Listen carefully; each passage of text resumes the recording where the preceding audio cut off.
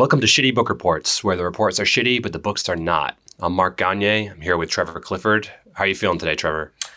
I'm feeling like a fresh sheet of paper still warm from the printer. Ooh, nice. How you feeling? I feel like Babar at the UN. Babar at the UN. What is he doing? Is he presenting? Is he voting? He's representing. He's representing. In one way or another, yes. Babar, that's like that. You should come. I think he was political, right? He was political in some sense, right? He was like a king. He was a king or something like that, right? Yeah, if I'm remembering right. He can attend the UN. Yeah, so it makes sense. Okay, so he would be there. Let's also talk about something that I knew you were going to talk about on this episode about how I don't say your name correctly. Yeah, Mark, so the first few.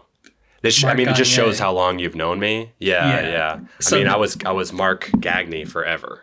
In your previous life. Yeah, it just wasn't worth it correcting anyone. I just didn't care. If you can't make that big of a change in your hometown, like it just would never fly. So like as soon as I went to grad school and like my whole professional life, I've been Mark Gagne. So a little more class. Have your parents like always said that? Sort of. This is like reminding me themselves. Of yeah, like the Gagne side. Yeah, you've seen Joe Dirt, right? Yeah, where he starts talking about his name is actually Dirte. Yeah. Actually, my name's Dirte. Put an E on the end. Anyway, yeah. I kind of like. What are we doing for the game? So this week I've been thinking a little bit about like the intersection of, two of my favorite things in the world, probably on your list too, food and fiction. So I thought we could talk about our favorite food / drinks / meals in literature. So, these could be completely fictional or just foods that are described in a nice way, I guess, because some writers have a knack for making you hungry. Just talking about the most basic stuff. Yeah. It could be like porridge or like gruel, but if it's satisfying to the character, it ends up sounding delicious. You absolutely. kind of relate to that. Or maybe even the opposite. Like if they describe something that's gross, you're like, that's gross. Oh yeah. It can hit you. If they're good at it. So I want to start with probably maybe an obvious one. I bet you have it on your list too. Talking about lembas bread from The Lord of the Rings. Oh, that is not on my list. Lembas that was bread. The first one I thought of. How do you think of lembas bread? Like I almost think of it as like a shortbread cookie. Yeah, have you ever had the Belvita breakfast biscuit things from Nabisco? You know those things? Maybe Belvita. You should look it up right now. They've always reminded me of lembas bread. It's Belvita. Yeah, they even have like an elvish looking design on them of like a wheat stalk. Yeah. No, yeah. I always think of like the shortbread cookie as like you buy them, dunk them into tea and stuff like that. They're probably not too different from these Belvita things. So I was looking into this lembas bread a little bit, the backstory. I guess they were meant to be kind of symbolic of like the Eucharist, like communion wafers. Oh, okay, yeah. Well, because Tolkien and C.S. Lewis were big into religious symbolism and stuff, yeah. Yeah. So like Gollum and other like evil creatures can't stomach it or can't eat it, like in the same way like the like non-Catholics aren't supposed to receive it. Right. Anyway, so what do you got? What's your first one? My first one is, and I really don't have that many, but they made an impression on me. My first, like when you say cooking in books, I think of, and I haven't read one of these books literally since I was maybe less than 10 years old. I maybe less than 15, but I'm pretty sure like 12 or 10 years old or something. Do you know the Redwall series from Brian Jacks? I know about that. I never read any of them. It's a fantasy series where all of the characters are. It's almost like what's that book where all of like the rabbits are sentient? Watership Down. So there's like that, like Watership Down. So Redwall is sort of like that, where it's like fantasy novels about, kings and queens or whatever, but everyone is like a squirrel or a rabbit or a mole or whatever. And he just has like incredibly vivid, just like pretty much probably one of the only things that I even remember about Redwall. I don't remember a single plot. I don't remember a single character's name. I don't remember anything like that. But he does have these big scenes of describing food, so much so that in my research for this episode, I learned that there's the Redwall cookbook, which is an actual like cookbook that came out with illustrations. And it says it's the author is still Brian Jacks, so there is the Redwall cookbook with illustrations, but there's things in the book and throughout his books like let me see here, Hare's Paw Spring vegetable soup and Cheerful Church Mouse cherry crisp. And Mole's favorite deeper than ever turnip and tater and beetroot pie.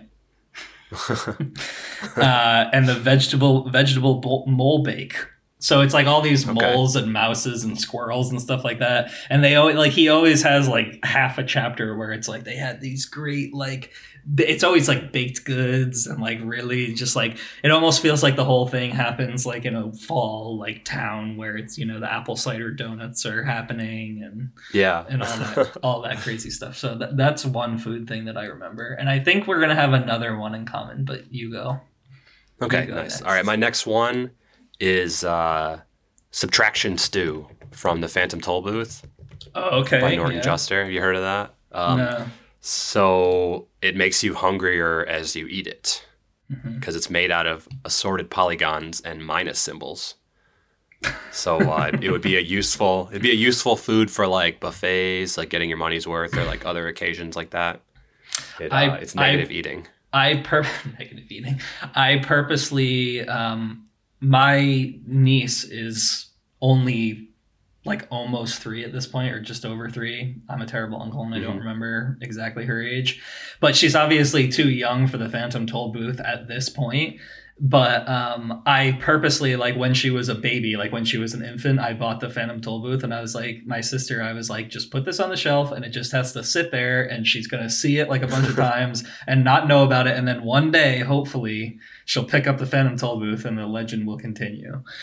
Nice. Yeah. Because, you like that cover is very sort of inspiring to a child, and you're just like, what? Like this Phantom Tollbooth, especially like, You're basically going to read that book maybe when you start to know what the word phantom means.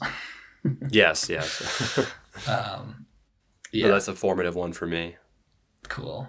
Yeah, I know you're a huge Phantom Tollbooth fan. I have, and I think that this is the one that we're going to have in common. I have the candy scene from Gravity's Rainbow. Okay. By so Thomas I don't Pynchon. have that. I have something connected to that. Okay, yes. Well, there's a scene in Gravity's Rainbow by Pynchon. Maybe he reinvented his name halfway through his life. Maybe that's why he doesn't let anybody like take his picture, because everyone was calling him Pynchon. He was just sick of it. Yeah. But there's just a scene in Gravity's Rainbow. Probably, like, would you say one of the funniest? I think it's one of the funniest scenes. Yeah, it's incredibly descriptive. Yeah, it's hilarious, and like probably feel the most from it. Yeah, he's just I don't really I can't really choose. Like, it's basically the whole scene is really funny. It's kind of hard to isolate, and I don't want to take 10 minutes in the intro game to introduce it. But I did find one sentence. So a character is being forced to eat candies with Mrs. Quode, right? And it says, through the tears, he can't see it too well, but he can hear Mrs. Quode across the table going, yum, yum, yum, yum, and Darlene giggling. It is enormous and soft, like a marshmallow, but somehow, unless something is now going seriously wrong with his brain, it tastes like gin. What's this? He inquires thickly. So they're eating gin marshmallows. Yeah. In Gravity's Rainbow. So I had something also from Gravity's Rainbow. It's from the very beginning. There's a character called Pirate Prentice, and like he tricks you into thinking that he's actually going to be around for a lot of the book, and he's not.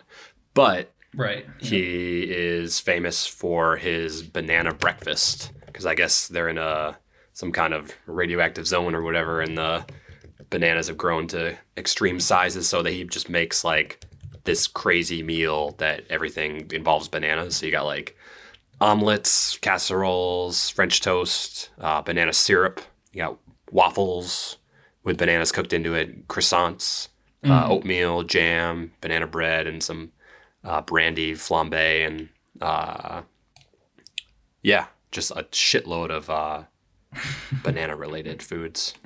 Banana foods. That's a very descriptive scene too. Oh yeah, isn't that like right in the beginning? Yeah, it's in like the first 10 pages. Yeah. Oh my god, that part is really weird. I feel like you can go over that book for a lifetime and just like bring up like bananas, and you're like, oh yeah, that part is really crazy. That's like, it's also mixed in with everyone is like evacuating the city, right? Yeah, it's like the first scene, and they starts talking about bananas and stuff. Oh my God. Yeah, I think the breakfast gets interrupted by the evacuation.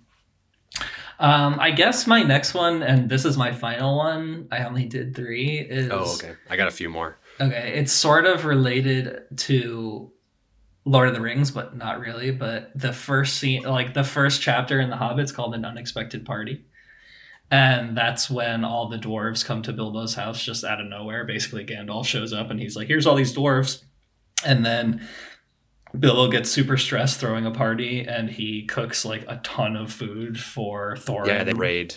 Yeah, they basically his whole storage. Yeah, but it's also like Tolkien has that great kind of quality of describing his pantry and stuff, and just, you know.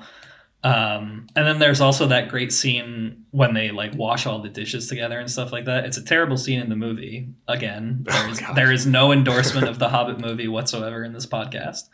But yeah, when Thorin, the king under the mountain, comes to Bilbo's house and they completely wreck his pantry. It's a good scene. Nice, that's a good one. All right, my next one is the soft drink Dr. Nut from Confederacy of Dunces. Oh my God. That's Ignatius J. Riley's favorite drink. He like pounds them throughout the book. Yeah. I forgot about that book. Nut.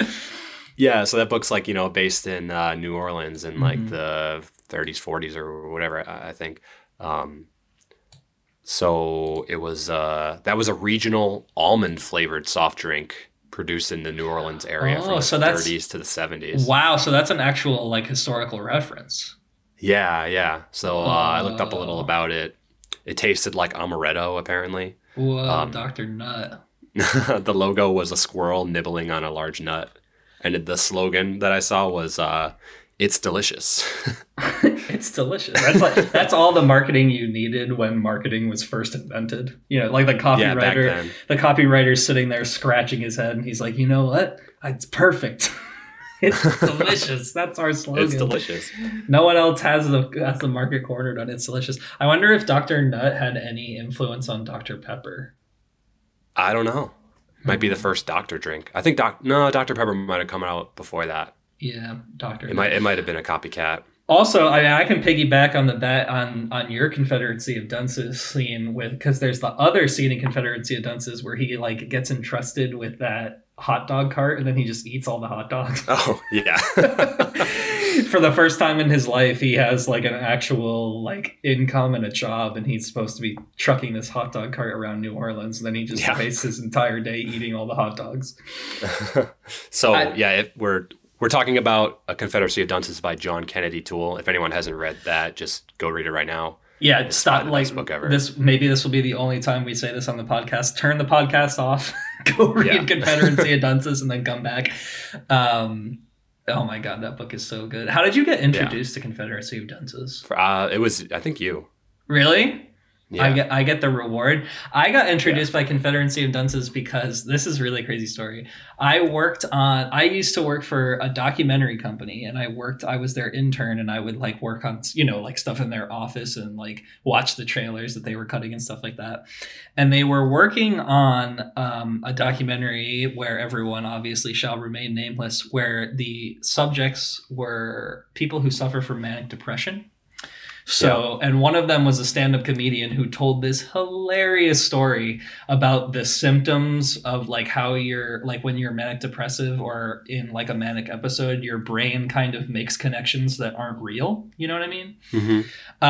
And he told this hilarious story about how he was once like at a comedy festival and he thought that like people were like after him like in his hotel, and he was like really having an episode, you know, like this is sad stuff. Like I think in the interview he was like crying about it and stuff like that.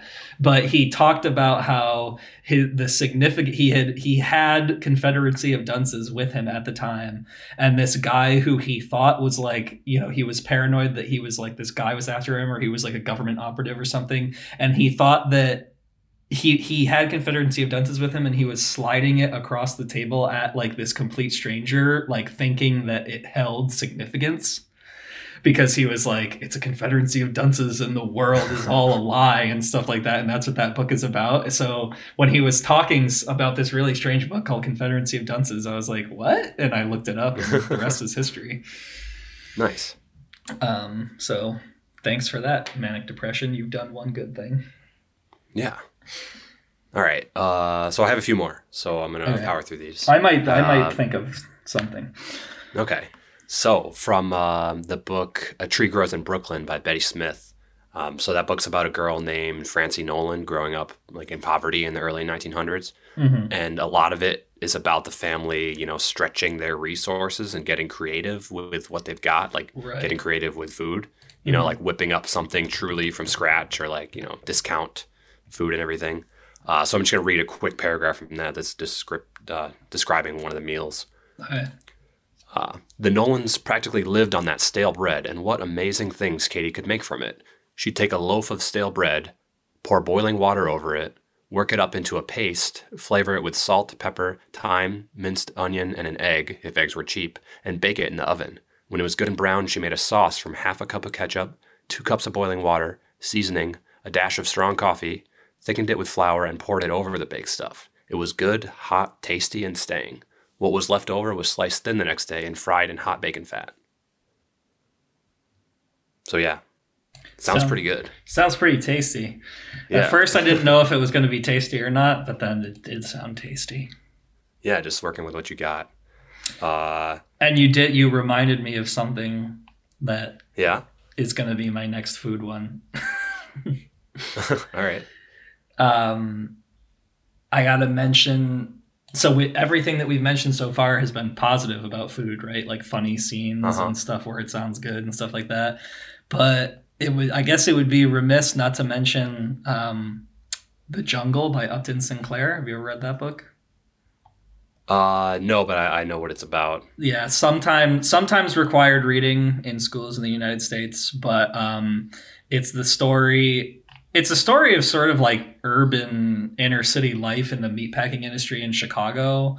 But it's not, you know, obviously there's a lot of human drama that he writes about and stuff like that, but I will just read a quick paragraph from Upton Sinclair. I think this book was well known as one of the first books that it got really popular, and then a lot of people like went vegetarian because of how brutal it was, because it talks about, you know, no nonsense like meatpacking. And I think yeah, it was revealing. It was like some Nader shit. And I actually think too that it had an effect on policy in the United. I think like somebody somehow like establishing the Food and Drug Administration or something like that, it was due to the popularity of The Jungle.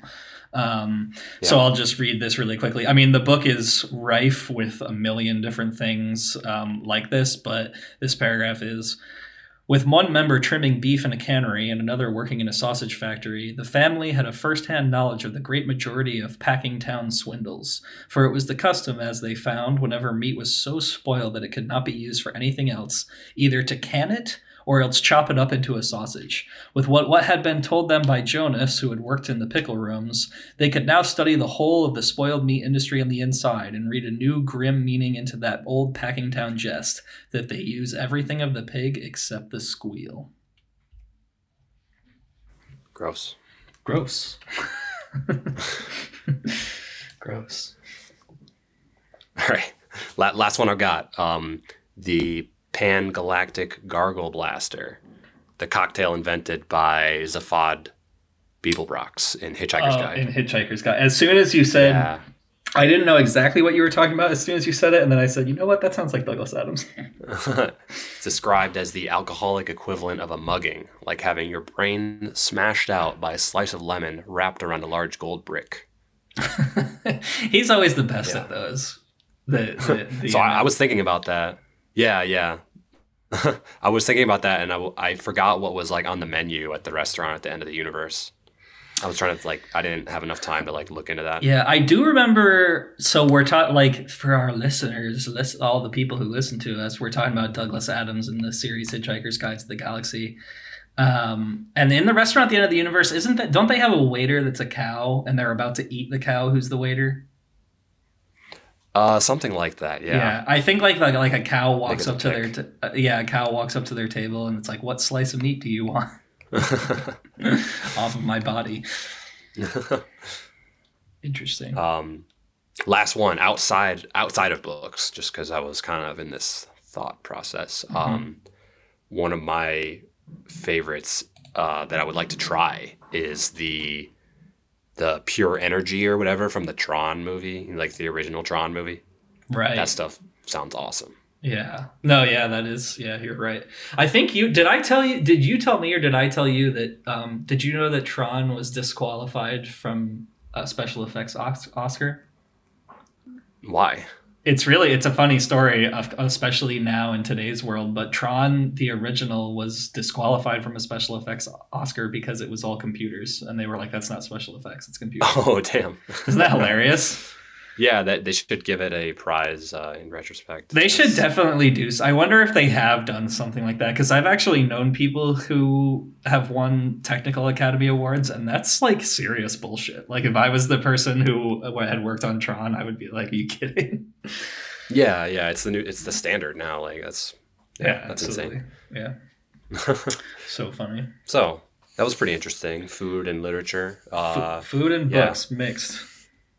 If you guys think of anything that we missed, let us know. Yeah, give us a shout. Maybe we'll probably, ever since we started doing the podcast, we, it makes kind of like previously, you don't really know what you want to post to Twitter, or what you want to post to Instagram about. But ever since we've been doing the podcast, I'm walking around being like, oh, I can post that. Like, definitely. For sure. Yeah, it's related.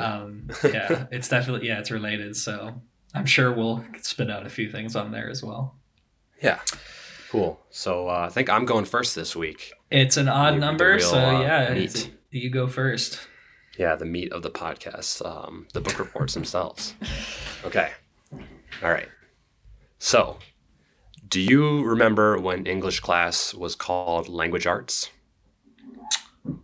That's probably, when we did our first book reports. Yeah, language, I guess. Yeah, that's like before middle school, right?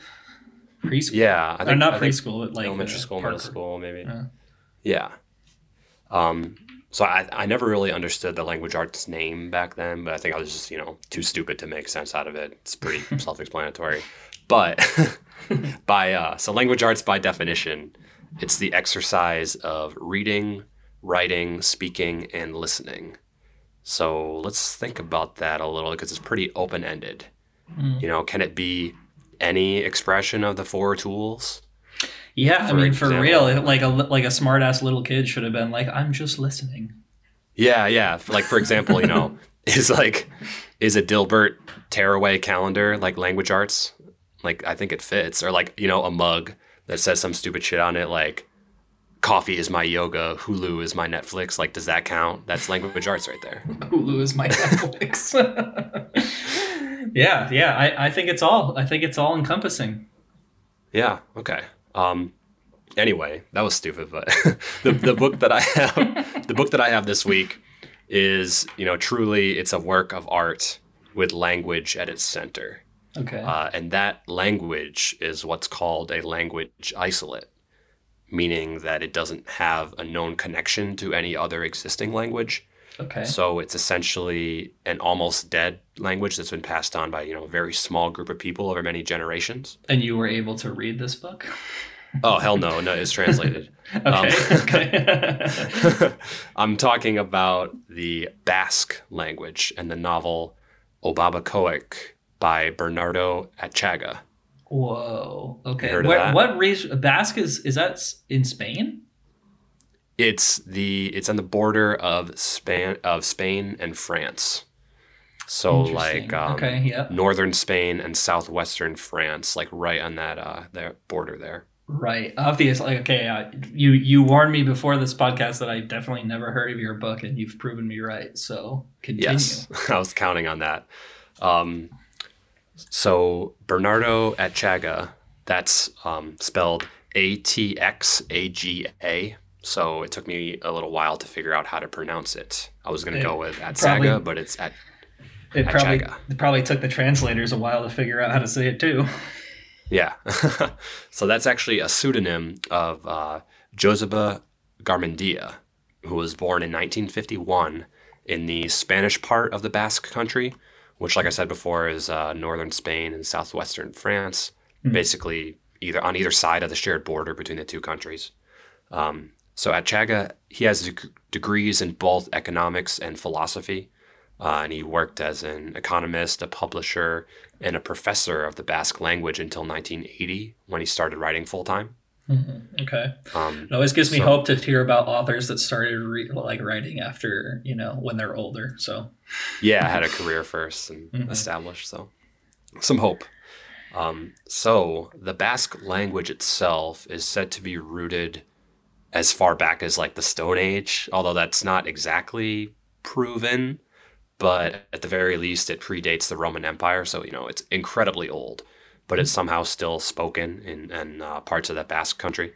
And one really interesting thing about that is that the Spanish dictator Francisco Franco, who ruled from 1936 until his death in 1975, he tried to suppress the Basque language, and he tried to establish like a uniformity for traditional Castilian Spanish.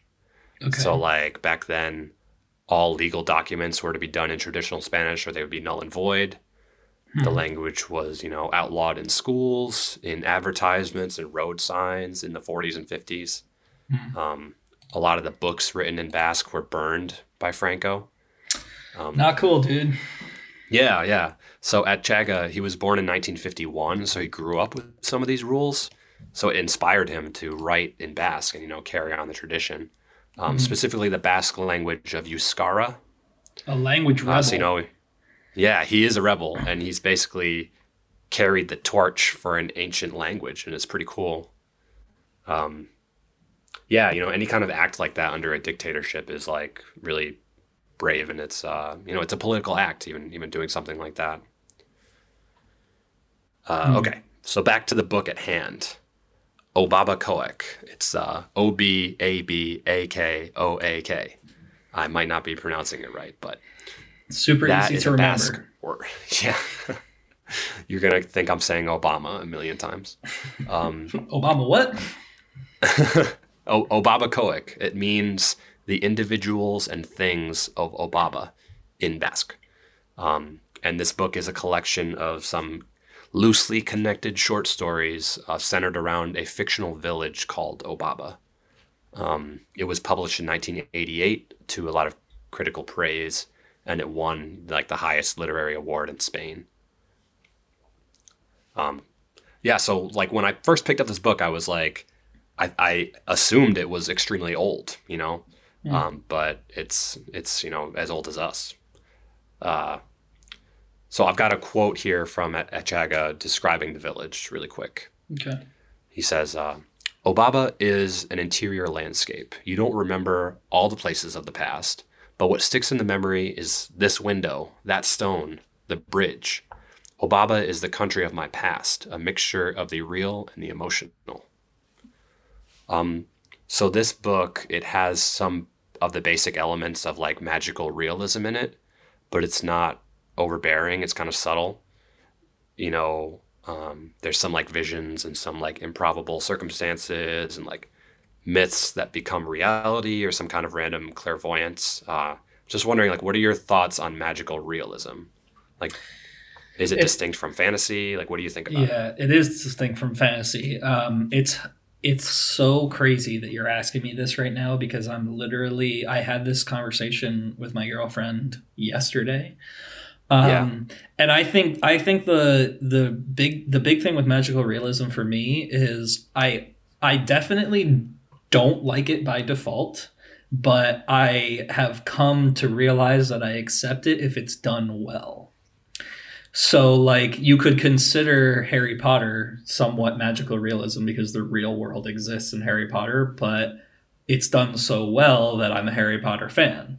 Whereas other book series that will go unnamed, maybe, unless I want to name names, I will just read something and it will. And you know what? I'm almost a little bit scared of my own bias with magical realism because I feel like I've accepted it most completely by people like foreign authors, people with like kind of a different voice. I mean, it has its roots in Latin America for sure. Like, I don't know. Actually. There's just some like some stories are really just cut and dry with me. Where it's like if some guy just starts talking about wizards in New York, I'm just like I don't want to hear about it. But then there's like some of the other books that I've read, Murakami being a prime example. He's one of my favorite authors. So it really just has to do with how good you can do it. But I would say it's distinct from fantasy for sure.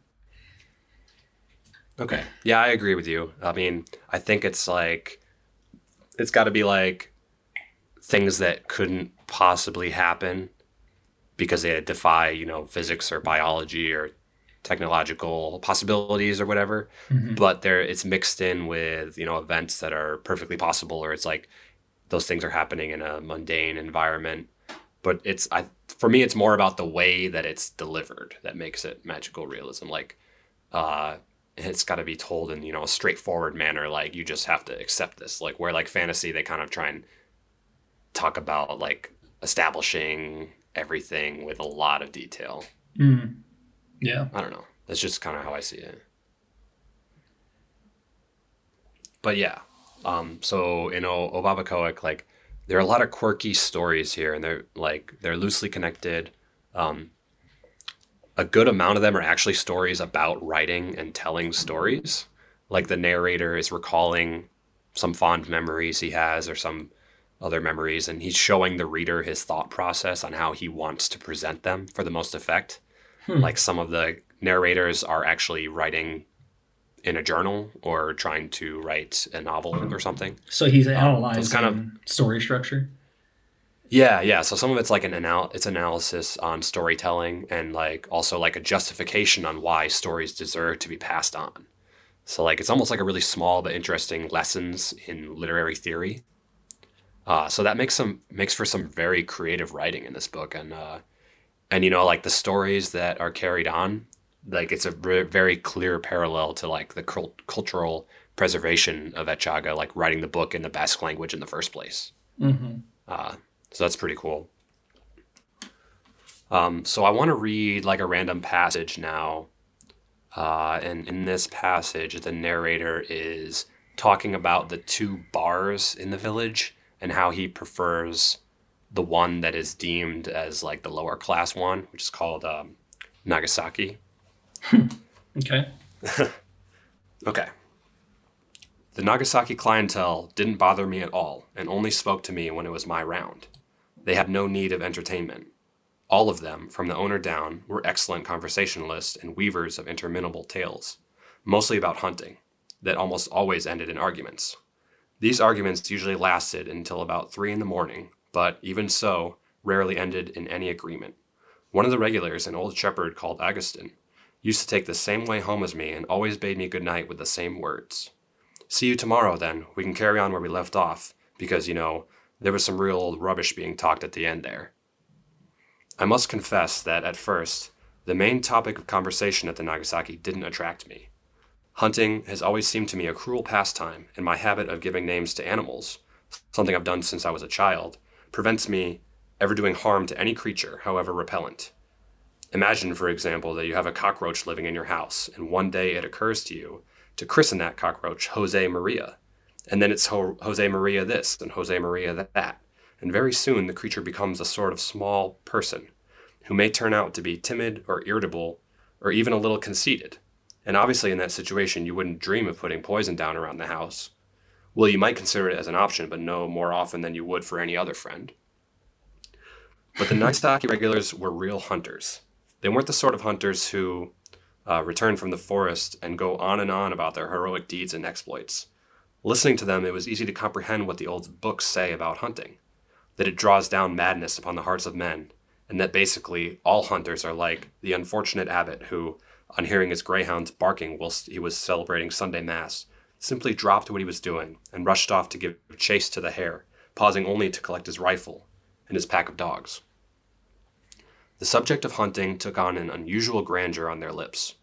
It seemed more an excuse to speak of man's solitude at night, lashed by icy winds, or to describe a man's sadness on returning home with his game bag empty, after a whole day spent combing the forest, or simply as an excuse to recall their lost youth. For some of them, Augustin the shepherd, for example, no longer had the strength to go after boars and wolves.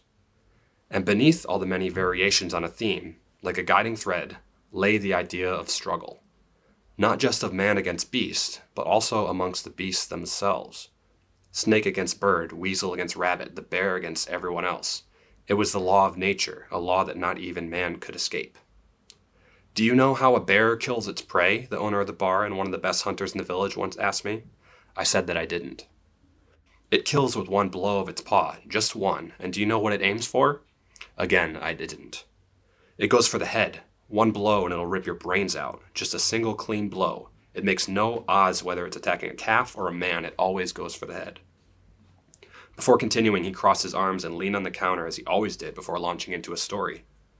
"I've only ever once seen a bear. Someone in the village killed it, and it was left on display in the main square for a whole morning. When you see a bear close to like that, that's when you understand what a bear is. Every one of its claws is as sharp as a dagger. The same goes for its teeth. It's a sight I'll never forget." "The man who killed it died 3 days later," added Augustin. "Really? Why was that? I was only a child then, so I didn't remember," said the owner, surprised. "I don't know whether it's true or not, but people say he died of shock. Apparently, by the time he came back from the forest, he'd gone a bit soft in the head. Just the fact that he'd managed to kill it, I suppose. Though it must be a tremendous shock suddenly coming face to face with a bear." "A shock? But Augustin, how can you say that? I happen to know he'd been after that bear for over a month," intervened the group skeptic. "You be quiet. You don't know anything about it," said the bar owner, cutting him short. "What's that got to do with anything? I spent 5 years hunting wolves. And what do you think happened when I finally caught up with them? My hair stood on end, that's what. Because I never knew, at least not exactly, just when I might find them. That's where the surprise comes in. That's what shocks you." The skeptic cast doubt on the owner's argument. The latter produced another anecdote as an example.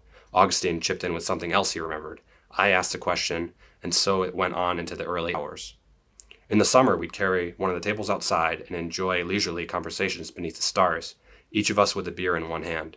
And towards August, when the scent of newly harvested wheat wafted to us on the breeze, everyone in the group became more than usually loquacious and cheerful. The hunting season was at hand. Yeah, so, it kind of goes all over. It like weaves everywhere, but it's nice. Yeah. There's a lot of stories and people telling stories within stories. It's very cool. It's funny what he mentioned in the beginning about naming something in your apartment, because that actually, up until last year, I was living in London for a little while, and one of my final apartments in London had, my room had a mouse that me and my girlfriend named Putin. And yeah, he's exactly right. Like, you have a name and like all of a sudden it's like, you know, she could just text me and be like, "Was Putin there today?" But I still wanted to murder him. Nice. Don't make any bones about that. I still wanted to get rid of that stupid mouse. Nice. So Obabacoic, I mean, it's very entertaining and engaging. Like, the characters all have different ways of telling their stories, and some roundabout, some direct. And you said that the guy did you say that someone else translated this for him, or that he I think he translates it to Spanish, and then I think someone else translated it to English. Interesting. I don't know if he speaks English. Yeah. But, you know, like growing up under a dictatorship, I think definitely shaped the way he writes. It like kind of prioritizes the use of metaphors because you can't really say what you want to. And there's a lot of that in this book. Right. I mean, what else is there? I mean, this book has death incarnate stalking people. There's a story about a half Basque, half German boy who's swayed towards embracing his German side via like a clever scheme engineered by his father. There's a chapter that acts as an instruction manual for plagiarism and procrastination. There's It's also interesting a what you said story- about the half German story, because he's sort of like displacing what's happening with the Basque people like Yeah. onto another country. and yeah, it doesn't just take place in Obaba. Like there's some parts in Germany. There's stories that take place in Peru and Iraq as well as China. There's also a story in the book about the dangers of falling asleep on the grass in Obaba, as a lizard might crawl into your ear and erode your brain a little bit, turning you into like a village idiot. Whoa. Yeah, that's like kind of a Not chill. mystery that some characters track down throughout the book. I mean, overall, it's very crafty. It's reminiscent of course, Gabriel Garcia Marquez and Isabel Allende. Like, but you know, it also points to some more ancient influences, like, you know, stuff at the very inception of storytelling as an art. Yeah. So yeah, I recommend it. It's a very cool read, and yeah, I found it out of nowhere. I hadn't heard of it before. Yeah. Did you just pick it up on the shelf or? Yeah, I kind of just tend to buy anything that Vintage International publishes. Seems like I've always had good luck with them. Following a label. Yeah. So I checked the spine. Like they have one format for how they It's a good thing designed to. the- It's a good thing to spines. follow. It's good to follow a label. That's kind of how our friendship started too. When we started watching Asian horror movies. Tartan Asia Extreme. Tartan Asian Extreme is a label Yeah. of Korean horror films that we started watching. And we were distributor. like, dude, as long as it says Tartan Asian Extreme on the side, I'll watch it.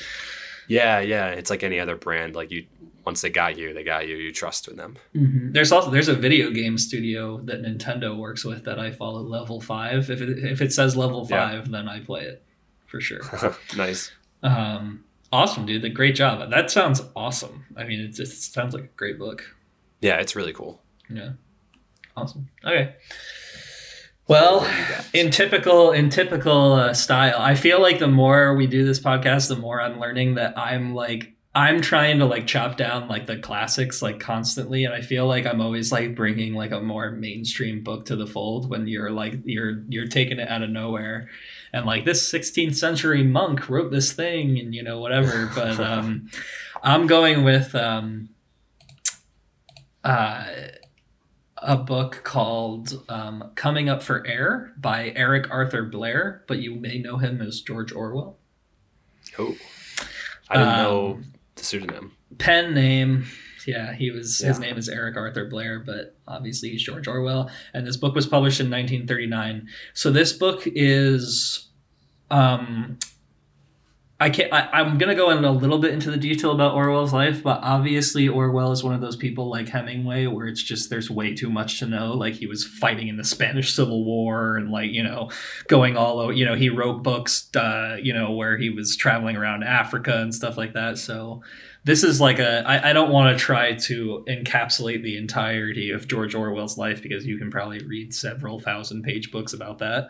Yeah. But I want to talk a little bit about the cross section of what's happening with his life when this book comes out, and also the book itself.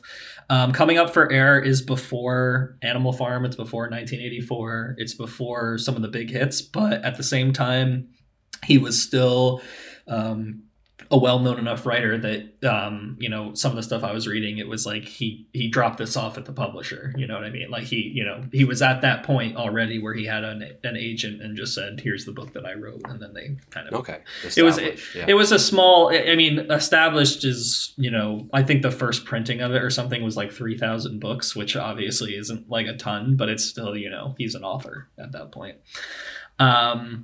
It comes at a really interesting time in Orwell's life because so he was fighting in the Spanish Civil War. I think it was around like 1937 or 36, something like that, later half of the 30s. And he was injured. I think he got shot or something like that. And he was injured. So basically he was out of action. And all the articles that I read, which is really interesting, is basically he wrote this book when fellow novelist and friend of his, L.H. Myers, which I've never heard of that guy until I started, Leo Myers, until I started researching for today's episode. He gave Orwell Orwell and his wife, he gave him £300, which back then was probably a lot more money than it is today. And he relocated to North Africa, where they stayed in French Morocco and mainly Marrakesh from September 1938 to March 1939. And so basically he's a laid up soldier. Like, he's not still in the hospital and everything, but it's like you just got like put off active duty because you were injured in a war. So he's sort of like at this point, maybe not sickly, but sort of like recovering. And he writes this book called Coming Up for Air. My edition, this is one of my favorite books that I own just because it's the perfect style of, and I'll probably post a picture on the Instagram of my edition because I picked up this book not only from the name George Orwell, I had already read Animal Farm in 1984, but this edition that I have is just the perfect example of, the paperback that you want to get at nice. Goodwill or whatever. It's like a $5 paperback where the cover is like a cool little illustration of an English town on the Thames. And it didn't make the list. It didn't make the best book cover list, though. It did not make the best. Well, I went with my fantasy theme, so I guess this one would have been in there, but I stuck with my fantasy theme. Let me look it up. Which one do you have? I have the one. It's like there's like planes, and like a little, almost like a watercolor illustration in the bottom half. Annoyingly, I actually discovered this for the episode as well. I think this is one of the first books I've ever owned where there's no publishing information in the front or back. Like, it doesn't say when it was printed. Really? Or when the book came out. Like, isn't that illegal? In like some like weird like publishing rule or something like that. But yeah, it doesn't say on the inside when it came out, but it did come out in 1939.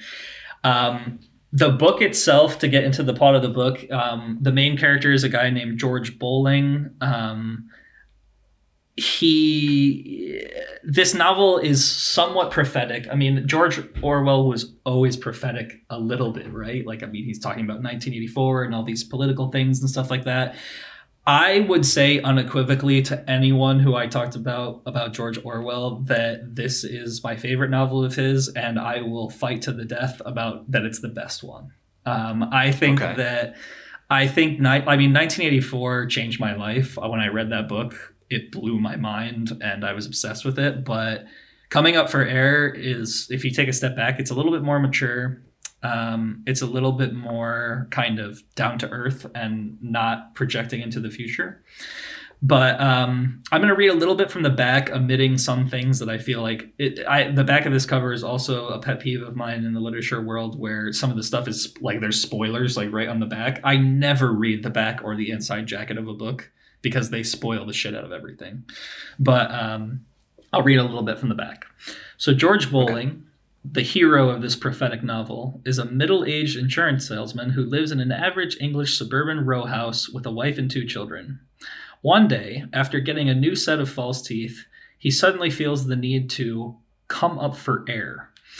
With 17 pounds he has won at a race, he steals a vacation from his family to visit Lower Binfield, the village where he grew up, and fish for carp in a pool he remembers from 30 years before. So basically what's happening in this book, and I really want to read it again because I only read this book before I lived in the UK. So now that I've lived in the UK, I'm sure it's jam-packed with stuff that I'm really going to appreciate. But the basic story of the book is George is at a point in his life where he has 2 kids, he has a wife, he has a career, he's a salesman, and he does a lot of pontificating about how life is basically over at this point. There's a few famous quotes that go into that I'll get into in a little bit, but it's making me think of Falling Down. Yeah, it Does is. he snap or something? You know what? It is. It's like falling down, but not as dramatic. So basically what happens is no guns or anything like that, but it is on the eve of World War II. And this was published in 1939, right before or around the time that war is officially declared for the UK in the conflict in World War II. But what's great and what establishes, it really makes you feel like Orwell was as legit as his fame eventually made him, because this novel, he's already talking about how World War II is happening. Like there's throughout the book, there's all these small little details about like, oh, these planes flew overhead, or like they run a drill on bombs like in the nearby town and stuff like that. So it's really interesting. Build up. Yeah, things are building up, and he actually says in the book, George Bowling, the narrator, says in the book, this is coming, and all this crazy stuff. So obviously he's insanely politically aware, politically knowledgeable.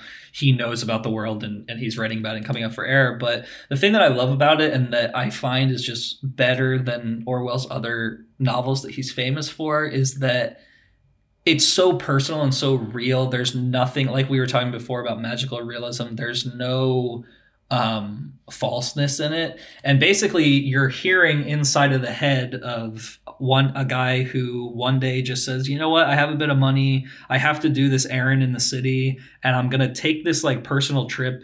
He basically takes a trip back to his hometown that he can't emotionally explain to his wife or people in his family or stuff like that, and he's just pontificating about how basically it's that running narrative in an old man's head about how the beginning of his life is much better than it is now. Yeah. But it's very eloquent, we all know people, and we certainly all have feelings for our hometowns and stuff like that, but kind of like the old man where it's like the world used to be way better, you know what I mean? Yeah. And I think you're really hearing that narrative here. There's a few kind of quotes that I got ready to pull out. And here's a really interesting one. This is like the beginning of the second chapter. I'll just read this really quickly. I suppose by this time you've got a kind of picture of me in your mind. A fat middle-aged bloke with false teeth and a red face. And subconsciously, you've been imagining that I was just the same even when I was in my cradle. But 45 years is a long time, and though some people don't change and develop, others do. I've changed a great deal. I've had my ups and downs, mostly ups. It may seem queer, but my father would probably be proud of me if he could see me now. He'd think it a wonderful thing that a son of his should own a motor car and live in a house with a bathroom. Even now, I'm a little above my own origin, and at other times I've touched levels that we should have never dreamed of in those old days before the war. Before the war, how long shall we go on saying that, I wonder? How long before the answer will be, which war? Which, of course, now is, that's because he's not talking about World War II. He's talking about World War I. And he's actually there. And then he goes on to say he says, in my childhood, you could have meant the Boer War because he was born in 1893 and stuff like that. So it's just, every generation. Yeah, he's just dropping it. And there's a lot of stuff in this book that just drops bombs like that, literally and figuratively, about the upcoming war. And it's really interesting, kind of, you're just in this person's head of like, what is this guy doing? Like his wife and children are at home, but he kind of is like, oh, I like take a train out to my own hometown. And he's in pursuit of finding, and it's a really beautiful metaphor. It's such a powerful metaphor. He's in pursuit of finding a small pond where he used to fish when he was a boy. And he basically and I totally relate to this too. He basically talks about how he was obsessed with fishing from the time he was like 8 years old to the time he was 14 years old. That's basically all he thought about. And he has some great quotes in here. Like he remembers his hometown as in being permanently in summer.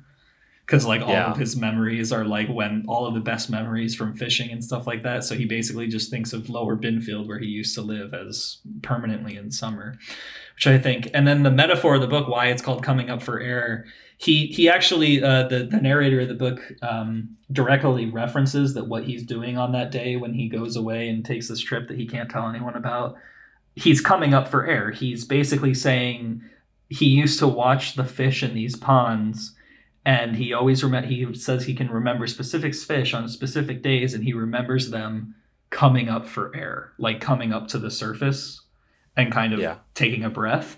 And it's just it's such a beautiful and powerful and simple metaphor for what he believes about his own past. And it's also, Orwell is also commenting on how much the world, but also how much England changed from the death of Queen Victoria into what they call, I think it's called like the Edwardian era. And that's another funny thing that we talked about the podcast before, about how when I say to you the Edwardian era, what time do you think of? I don't know. You think about Edwards. I know, but you think about like kings and queens and shit, you know what I mean? Like you think about like, oh, that was a long time ago. The Edwardian era, but the Edwardian era is actually from 1901 to 1910 and extends in both directions up until the First World War.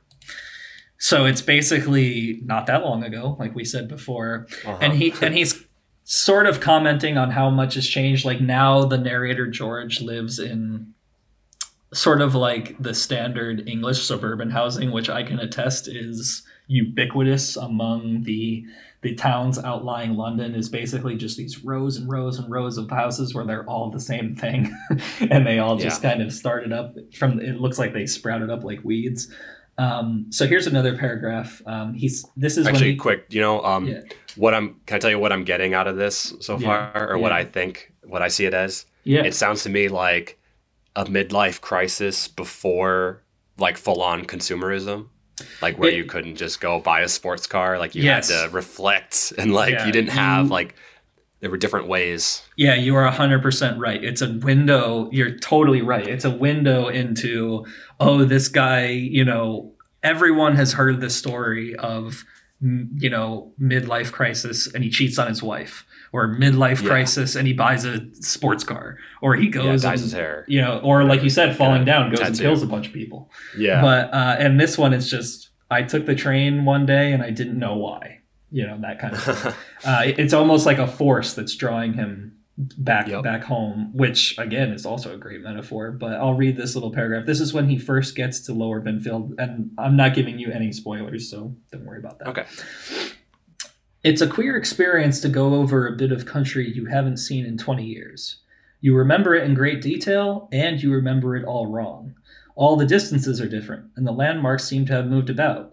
You keep feeling, surely this hill used to be a lot steeper. Surely that turning was on the other side of the road. And on the other hand, you'll have memories which are perfectly accurate, but which only belong to one particular occasion.